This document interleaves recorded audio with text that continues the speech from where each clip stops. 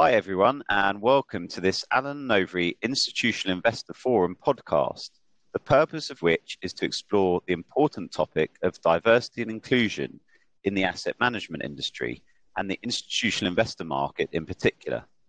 I'm Paul Sampson, a partner in our funds and asset management practice in London, and this podcast forms part of our How I Made It series, one of a range of interviews with high-flying women in the industry who have reached senior roles within their organisation and from whom all of us, women and men alike, can learn from and look up to.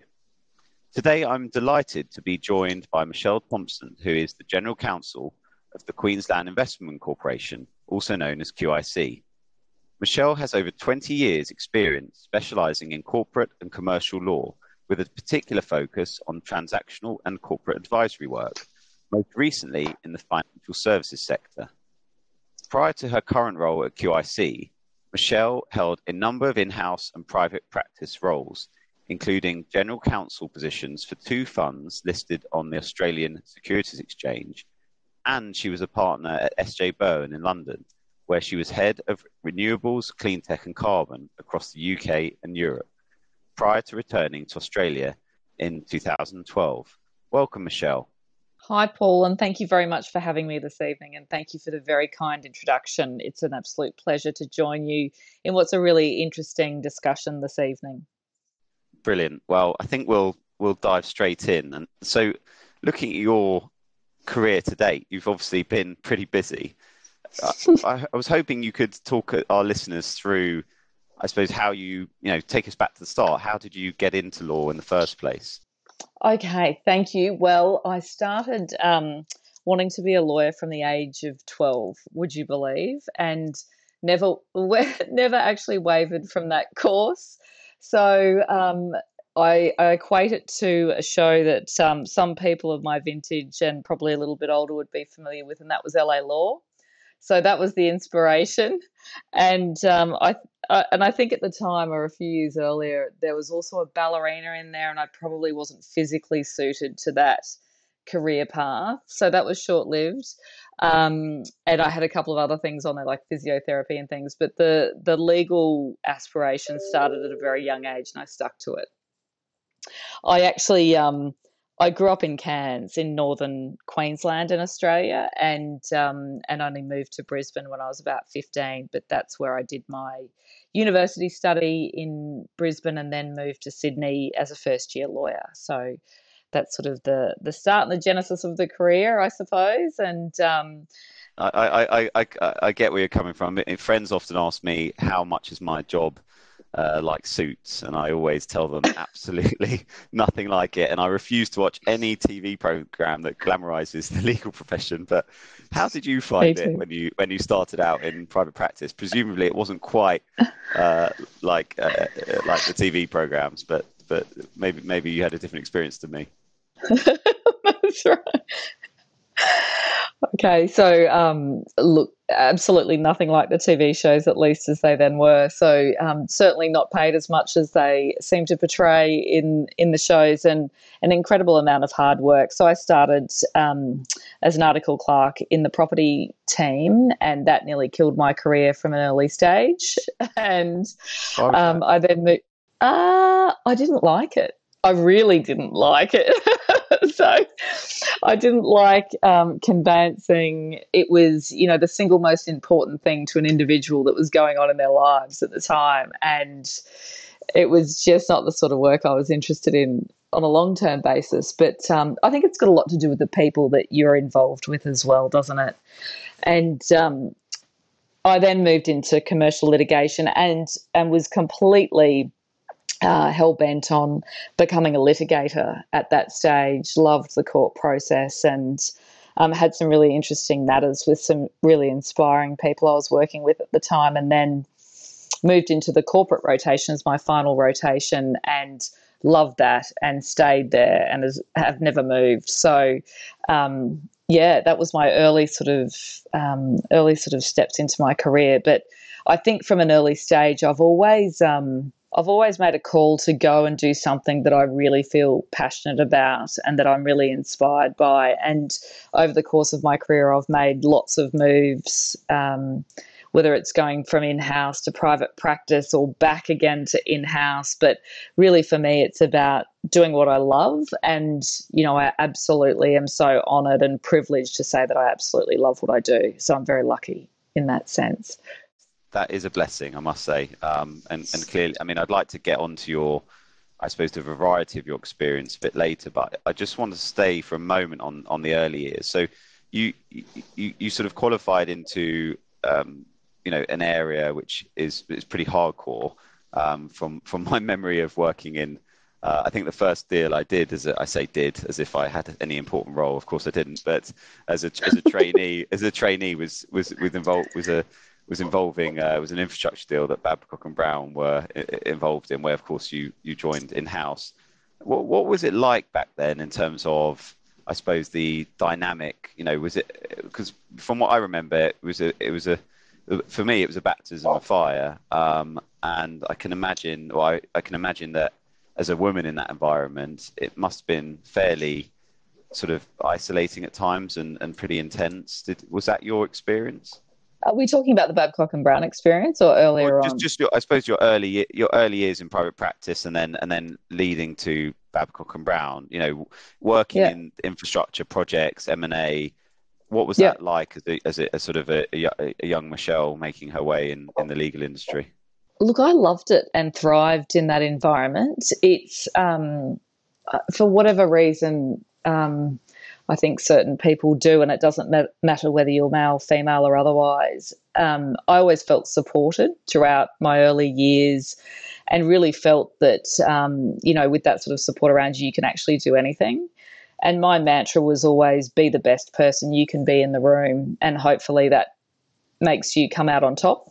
And that gender was really not something I necessarily considered terribly much. And it's an interesting perspective as I reflect on it, because I do think that that perspective and not worrying too much about that was a useful tool. Probably not, whether it's the best way to deal with it or not, questionable, but it certainly served me well in terms of de-identifying from that and really making it all about capability. And that's really what I focused on in the early years. And I've always been incredibly competitive, incredibly driven, and that probably comes through the way I was brought up and my family and our value set. So it's been a very interesting journey. And now when I'm so privileged to have the ability to talk to the likes of Alan Overy and you, Paul, tonight, and it does make me really reflective about how and why I navigated the way I did through things. And, some of it, frankly, is good luck and good positioning and good management and being in the right place at the right time in terms of the right markets and those sorts of things. But some of it's by design. So it's been a really interesting journey. You have to take your opportunities when they come as well, right? And people, those opportunities come to people who put themselves in the right place.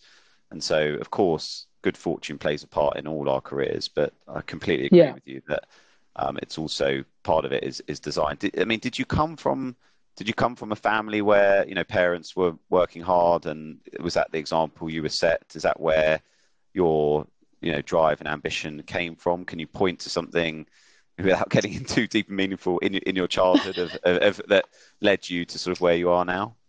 Yeah, for sure. A lot of it, I think, was driven by sport, frankly, and parents were incredibly hardworking, weren't from a privileged background at all, and their big value set was you've just got to work as hard as you can to be the best that you can be.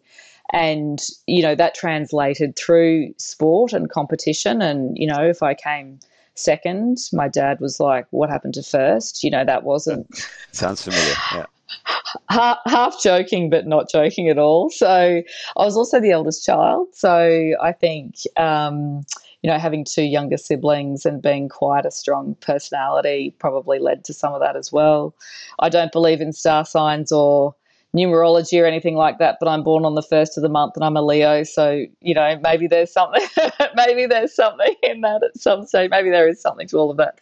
I don't know, but certainly family values and incredible hard work and a really strong basis for integrity and your value set and knowing yourself as a human being was really instilled from me at a young age, and probably quite mature from a young age as well, for a range of different reasons. But always for them, the focus was on education and doing the best that you can do. So, and is that something you've taken into your own life as a parent? I mean, I was brought up in a similar way, but I sometimes struggle with my own children in getting that balance, because I don't know what it's like in Oz, but certainly in the UK, attitudes have changed slightly towards the competitive side of things, and taking part, and everyone's a winner, and that kind of message. Whereas actually when you get in the real world, the competition, really there's not something you can protect people from. So personally, sometimes struggle with that with my children, in wanting to expose them to as much of the real world as possible, but also not making them feel under too much pressure and feeling like they have to win at everything.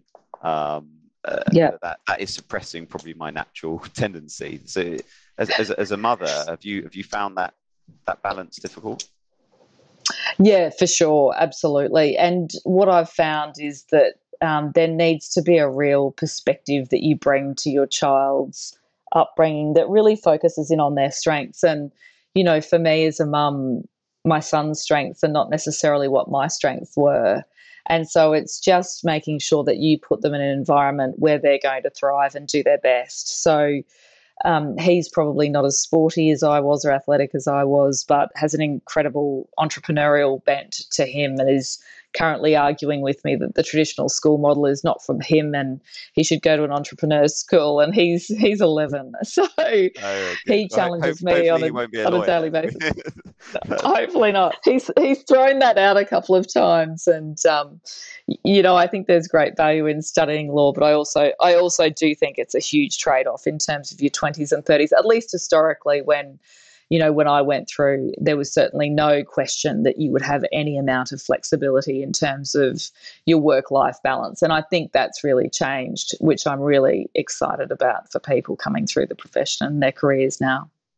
Well, I think we'll come back to the dreaded balance question. But think about what you were saying earlier, when you said you were always sort of looked after.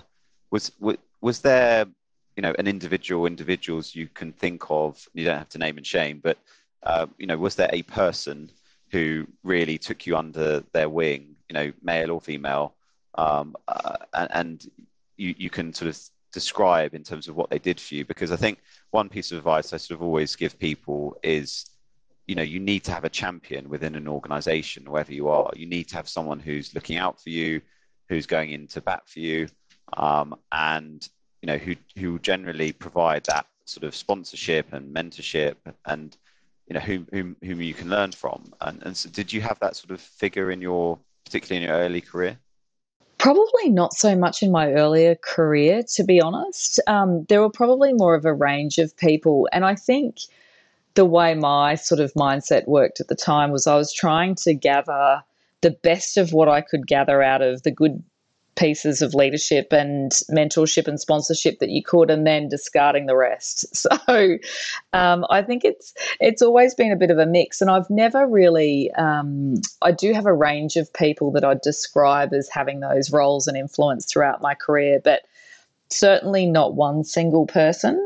And they've been male and female, and not sort them out on the basis of gender, but it's more of an organic relationship where you really feel a connection with someone, where you really feel like you want to learn more about the way that they do things or how they operate. But it's been a range of people for me, and I'd be doing those individuals a disservice if I called one of them out, I suppose. And I think each of them have played a different role at different times. And, I'm still in touch with people who I've frankly just become good friends with because I've moved on from, a firm or an organisation, and I've gone to do something else. And so, but they're people that remain in my life in some senses. Certainly at Babcock's, Margaret Cole was a big influence, and probably more of an influence after I left the organisation. She was the group general counsel. I was the general counsel to two of their listed funds. And she was such an inspiring senior executive and group general counsel, but, equally on the business side, such a commercially pragmatic, amazing lawyer that had that acumen that could command a room in terms of gravitas. So when I left Babcock's and I was, contemplating different career moves and that sort of thing, she would be the one person I would call. And she would always cut to the chase about what were the pros and cons, and she'd be right all over it, and understanding the way I thought as well through things. And so it was a great sponsor and a great mentor throughout different decisions I've made throughout my career. And did you sort of find yourself, modeling your approach on her, or did you always have your own approach and, you would seek her out for guidance? Because I think there's two schools of thought. One is, as you say, you pick bits and pieces from people you come across along the way, almost like being a parent. You kind of take the best and worst. You try and take the best of what your parents did, leave out the other stuff, and then you realize that you've actually got your own things that you're not getting perfectly right. Other people, I think, take a more deliberate approach of, they need to see it in order to be it, and they almost try and mirror that person. Where would you stand on that spectrum, do you think? I think I've forged a fairly unique path. I've never modelled myself on anybody's style in particular.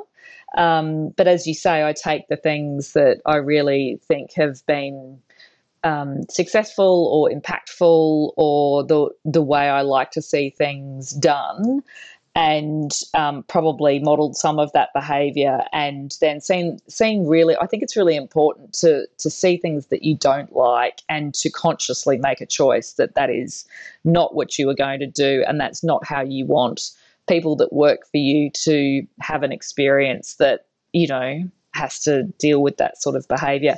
And I think increasingly as I've gone through my career, that's less and less, which is great.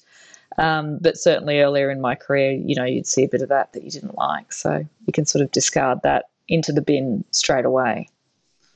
Yeah, no, that makes a lot of sense. And I guess I'm wondering where all that sort of confidence and self-belief comes from, because I think a lot of our listeners, myself included, would be quite used to the feeling of being an imposter and wondering if they are capable of fulfilling the role they're performing. But it sounds like, though, in your case, you were always pretty sure of the path you were on, and that didn't sort of waver. Is that a fair comment? And where do you attribute that sort of self-belief to? It is probably a fair comment. I certainly I'll thrive in an environment where I feel challenged. So it's not that I couldn't hand on heart ever say that I've had the imposter syndrome, but I'm very cognizant that lots and lots of people do. But Babcock and Brown was probably the biggest challenge, in a sense. I'd moved out. I was on partnership track at a firm in Australia and made a very conscious choice to move out of that path, knowing what I do about, the way partnerships used to work. Yes, we'll tell you you're going to be a partner in 1 year. It might take you 4, whatever it might be. But, obviously I had a lot of confidence in that role as a senior associate, and I was working in China and doing all sorts of fantastic things. But I took a conscious decision to step away from that more traditional path and go to Babcock and Brown. And I'm not sure whether you're familiar with the TV show, but there was a TV show about 15 years ago when I was at Babcock's called Thank God You're Here. And it was like an impromptu acting sort of thing where an actor would be thrown into a particular scenario and they'd have to just perform. And that's what it felt like being at Babcock's. So you were just thrown into any given scenario, because coming out of private practice, you're quite specialised. I was a renewable energy lawyer. I was working on projects and project financing deals. And going to Babcock's, you would be doing anything as general counsel, and it was highly transactional at the time. And it was like, you were just impromptu on your feet. And it was thrilling and fun and exciting. And I think you garner a lot of confidence and terrifying as well. But you've got to find the answer. I mean, some way you will find the answer, and you needed to do it really quickly. And I think going through those sorts of challenges, you grow confidence through being put in those positions and scenarios. So I think Babcock's for me was a real highlight of my career in that sense, and probably built a lot of confidence in terms of my own self-confidence in my career moving forward. Yeah, that definitely resonates. I mean, I was fortunate enough to do several secondments in my early years, and it clients, and it really did. You really are thrown in at the deep end, and when you've got someone from the business side, standing over you, with wanting an answer now, suddenly you're able to act a lot more, perhaps a lot more quicker than you are when you're, in private practice and maybe hiding behind the emails. And so that was a real eye opener for me in terms of actually also what it means to provide top quality legal services, from the private practice side. And I think it makes you a better private practice lawyer, actually having had that experience. So I'm interested how the jump to SJ Berwin occurred, and sort of why when you've kind of made that decision, and then suddenly you're now a partner in London at SJ Berwin. How does, I mean, for those people listening who may not be aware, SJ Berwin was a unfortunately is no more, was taken over by KWM, but at the time was a elite firm in London and across Europe, doing a lot of private equity and M&A and all sorts. But how did that come about? So with the move to Babcock and Brown, as I said, general counsel to two of the listed funds, and one of the listed funds, which was the Environmental Investment Fund, started to underperform, and so I acted on the takeover back to B&B.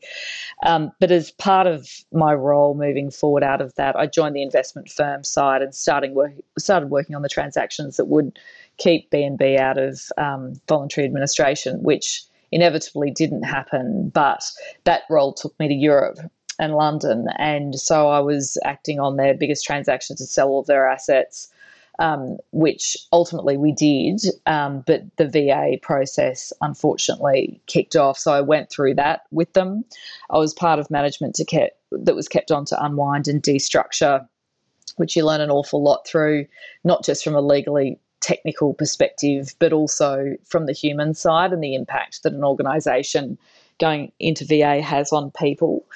So I learned a lot through that process. And then, London was really fortuitous in one sense. I didn't seek it out. It was, my role coming from Sydney, going to London as part of that transactional piece. And so when I eventually got to London, I would have been about 28 at the time. I absolutely loved it and wanted to stay. And that's when I started looking around the market and thinking, what will I do next over here? And I'd met with a couple of the partners from SJB and really loved the culture and what they were doing. A lot of the founding partners were still there. And so I'd met with them, and it was the only firm I spoke to because I loved the culture. And so it was about the type of work that they were doing. It was about the opportunity that I had to go in and build a practice from scratch, to be head of renewables, clean tech and carbon across Europe and the UK. Huge sponsorship from the partners that I was talking to. They knew Babcock's. They knew that there was obviously an opportunity for the spin-offs to become clients, which they inevitably did. So continued to act for them. So, but it was a really interesting part of my journey, I suppose, in one sense, because we'd been in discussions about the partnership for about 18 months. And because the VA process ran for quite a long time, it took a long time. And by the time it went to the partnership vote at SJB, I'd found out I was pregnant. And it was, a couple of weeks before the vote. And I rang the partners and I said, I'm pregnant, expecting them to run a mile and go, okay, well, this is all not going to happen. It's the wrong timing or whatnot. And to their credit, they put it to the partnership vote and it was unanimously approved and I was appointed as a partner. And I think that's a real credit to the firm. And they said you could join straight away, or you can wait and have the baby and then you can come back and join us, which was really clever, actually, because I always felt compelled to come back more quickly after I had my maternity leave. So it was really great to be given that flexibility and that confidence to come back when I had a child into a partnership role, and I staggered my re-entry into the partnership. I did start before I had the baby, so I started marketing and going to lots of client meetings and doing some work before I went on maternity leave, and then took the maternity leave and came back about 7 months later. So, yeah, incredible experience though. Absolutely exhausting. But a good story from the firm's perspective in terms of being a bit more forward thinking at the time, I think. So Yeah, I guess that was relatively unusual back then. I mean, more so now. But I mean, I'm interested in what you said earlier about, that you didn't think about gender so much, and I think that's quite a refreshing perspective, because I think often with some of these issues we can think about them and talk about them so much that they become almost self-fulfilling. yeah. So you never felt, sort of part of this male-dominated world, and that you didn't have the opportunities that men had, and the some of the messages we get from women quite consistently in the industry as to, in terms of missing out on opportunities and promotions, and doing sort of clients events in the evenings, and everything being sort of designed around a sort of a male-dominated organization. I'm interested in how your views were formed on that subject, and did you find it was different in each place, or did you just literally go about your career and think, this is what I want to do, and I'm just going to let my talent speak for myself, and the fact that I'm a woman is irrelevant? Largely the latter. I mean, I was cognizant that I was in a male-dominated environment in almost every situation, but that almost became the norm.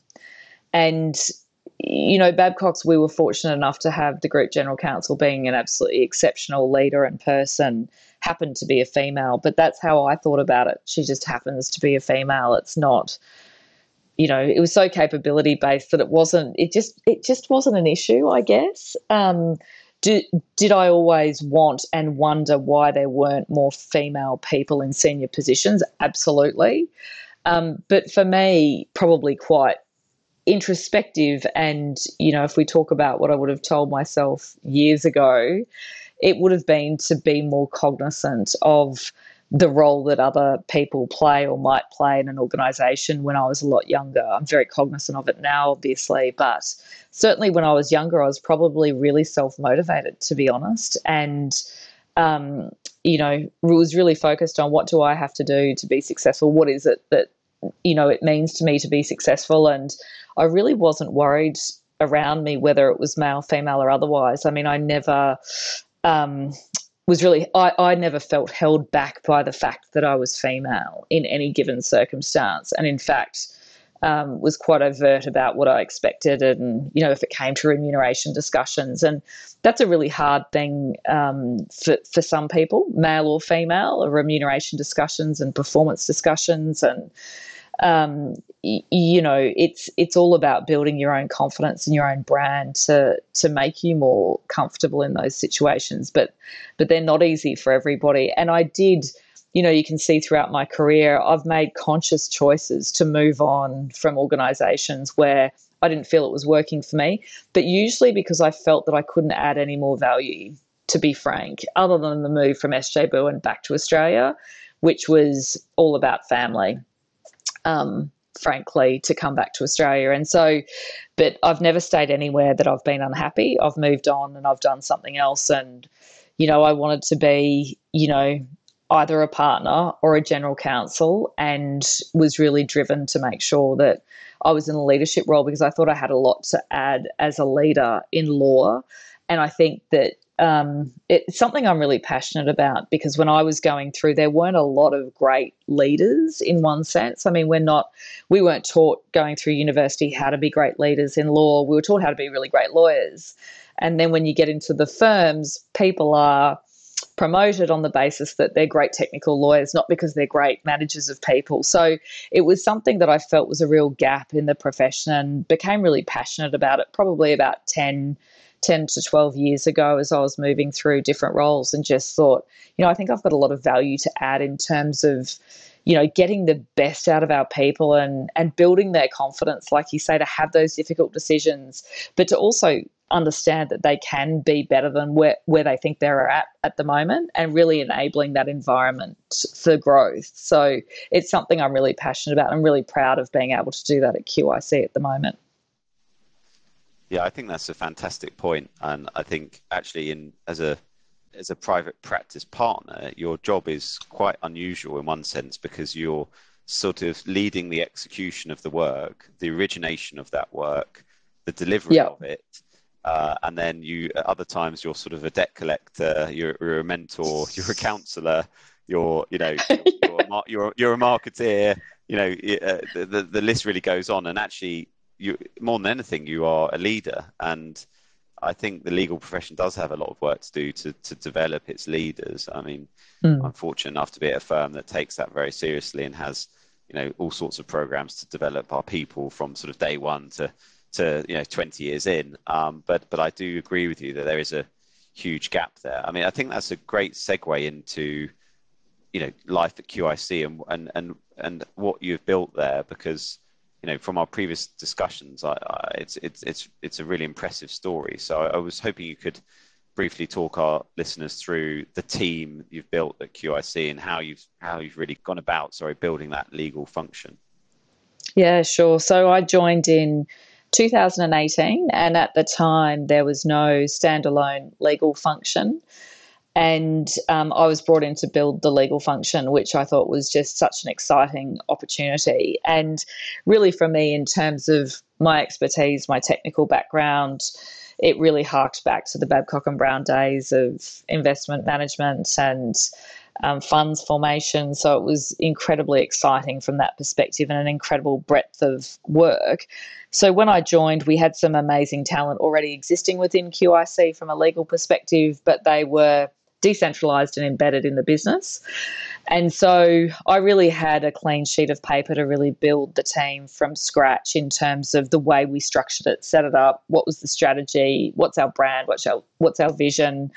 And so it's been an amazing journey, because to have really talented lawyers like that sitting across the business, embedded in the business, being so heavily relied on by the business, part of that was not only just having them sit centrally, whether it's in Brisbane, Sydney's a bit different, and Melbourne, where they will sit with the business, but to really have that incredible focus on their career trajectory, their mentoring, setting up a leadership team such that they've got a career path more aligned to like a law firm, but then really working through, processes of assurance, but our strategy and how we really wanted to position ourselves when it came to the business. And some of that meant taking a little bit away from the business as well as giving them a lot more strategic oversight in terms of deals that they were doing and that sort of thing. And that's been really exciting to see the team really stretch into those roles, because I think historically, when you've got incredibly capable people in the organisation that happen to be lawyers,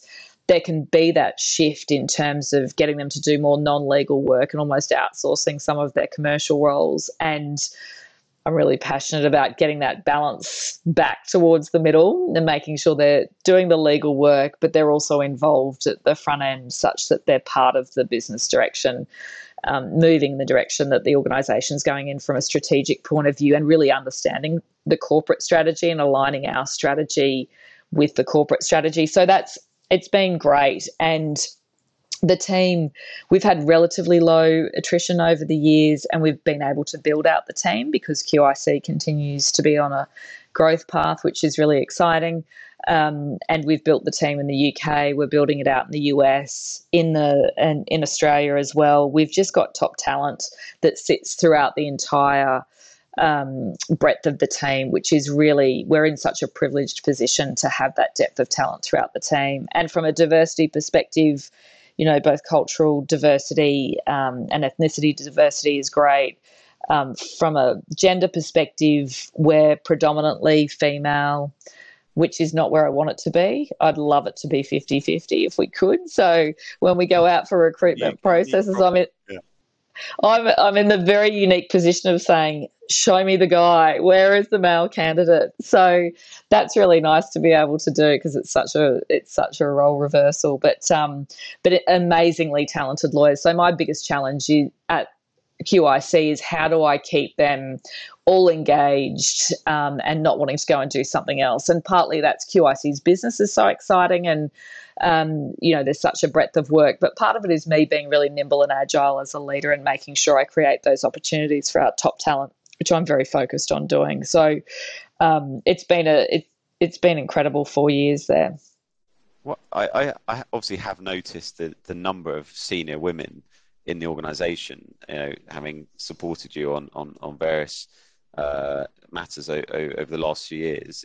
Is that just by complete chance, do you think, or total chance rather than design? Right. Okay. Yeah, it's complete chance. And in fact, when I did when I set up the leadership team, it happened to turn out to be 50% male and female. But it was just one of those things that when I looked back and did the structure, completely capability based, and it just ended up being that way, which was really, really nice. So not by design, just based on capability.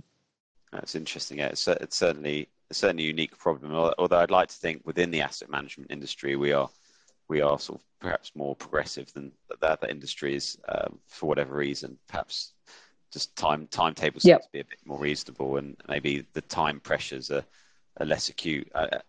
Just on time management, I think when we first met, you kindly agreed to meet me in a hotel in London at the crack of dawn. After which, I think you were going to have breakfast with your son, and then going to the office, and then about to board a flight somewhere. And so, I'm guessing that's sort of a typical day in Michelle's world. But how do you try and strike that balance between? I mean, I hate the phrase work-life balance because it implies there's a distinction between the two, and my personal view is there actually isn't. But how do you try and get that balance between life at QIC, family life, time to yourself, God forbid, how does that play out on a sort of week by week basis?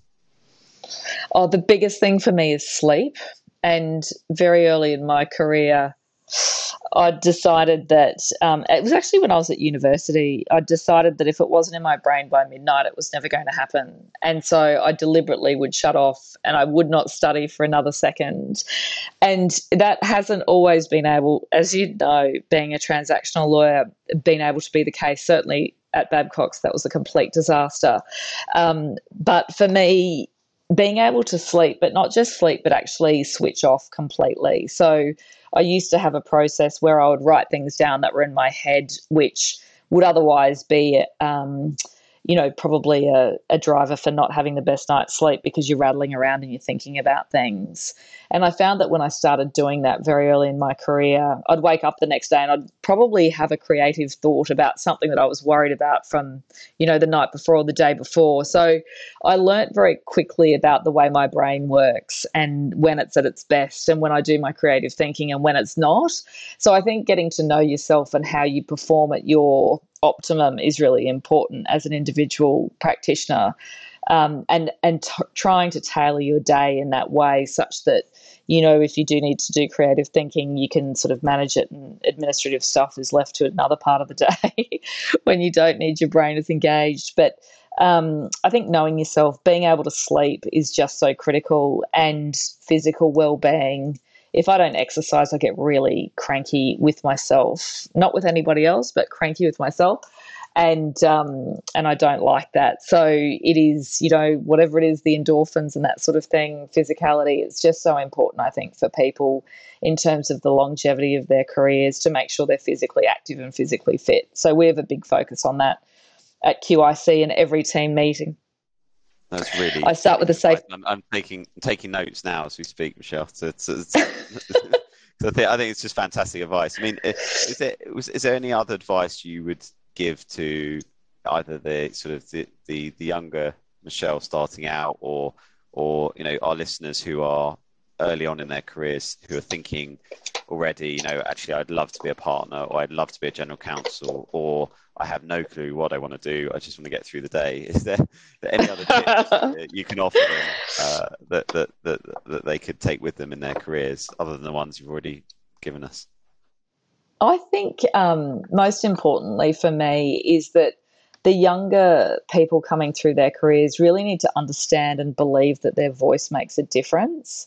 I think that I've got a broad ranging age diversity in my team. So I've got paralegals who are third and fourth year law students, and I will equally go to them as I will a senior person on a particular issue or point or whatever it might be to get their perspective. And I really value that perspective. So I don't think I necessarily would have had that ability to make my voice heard as a really young practitioner.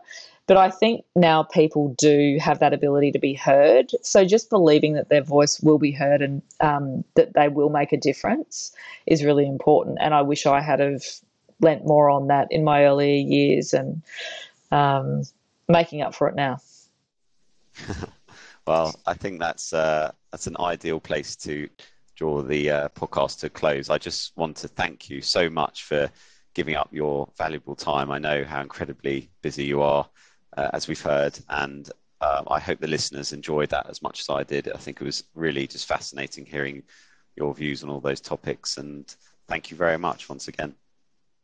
Thanks so much for having me. I really enjoyed the discussion, and thanks everybody for listening who's tuned in. So I really appreciate it.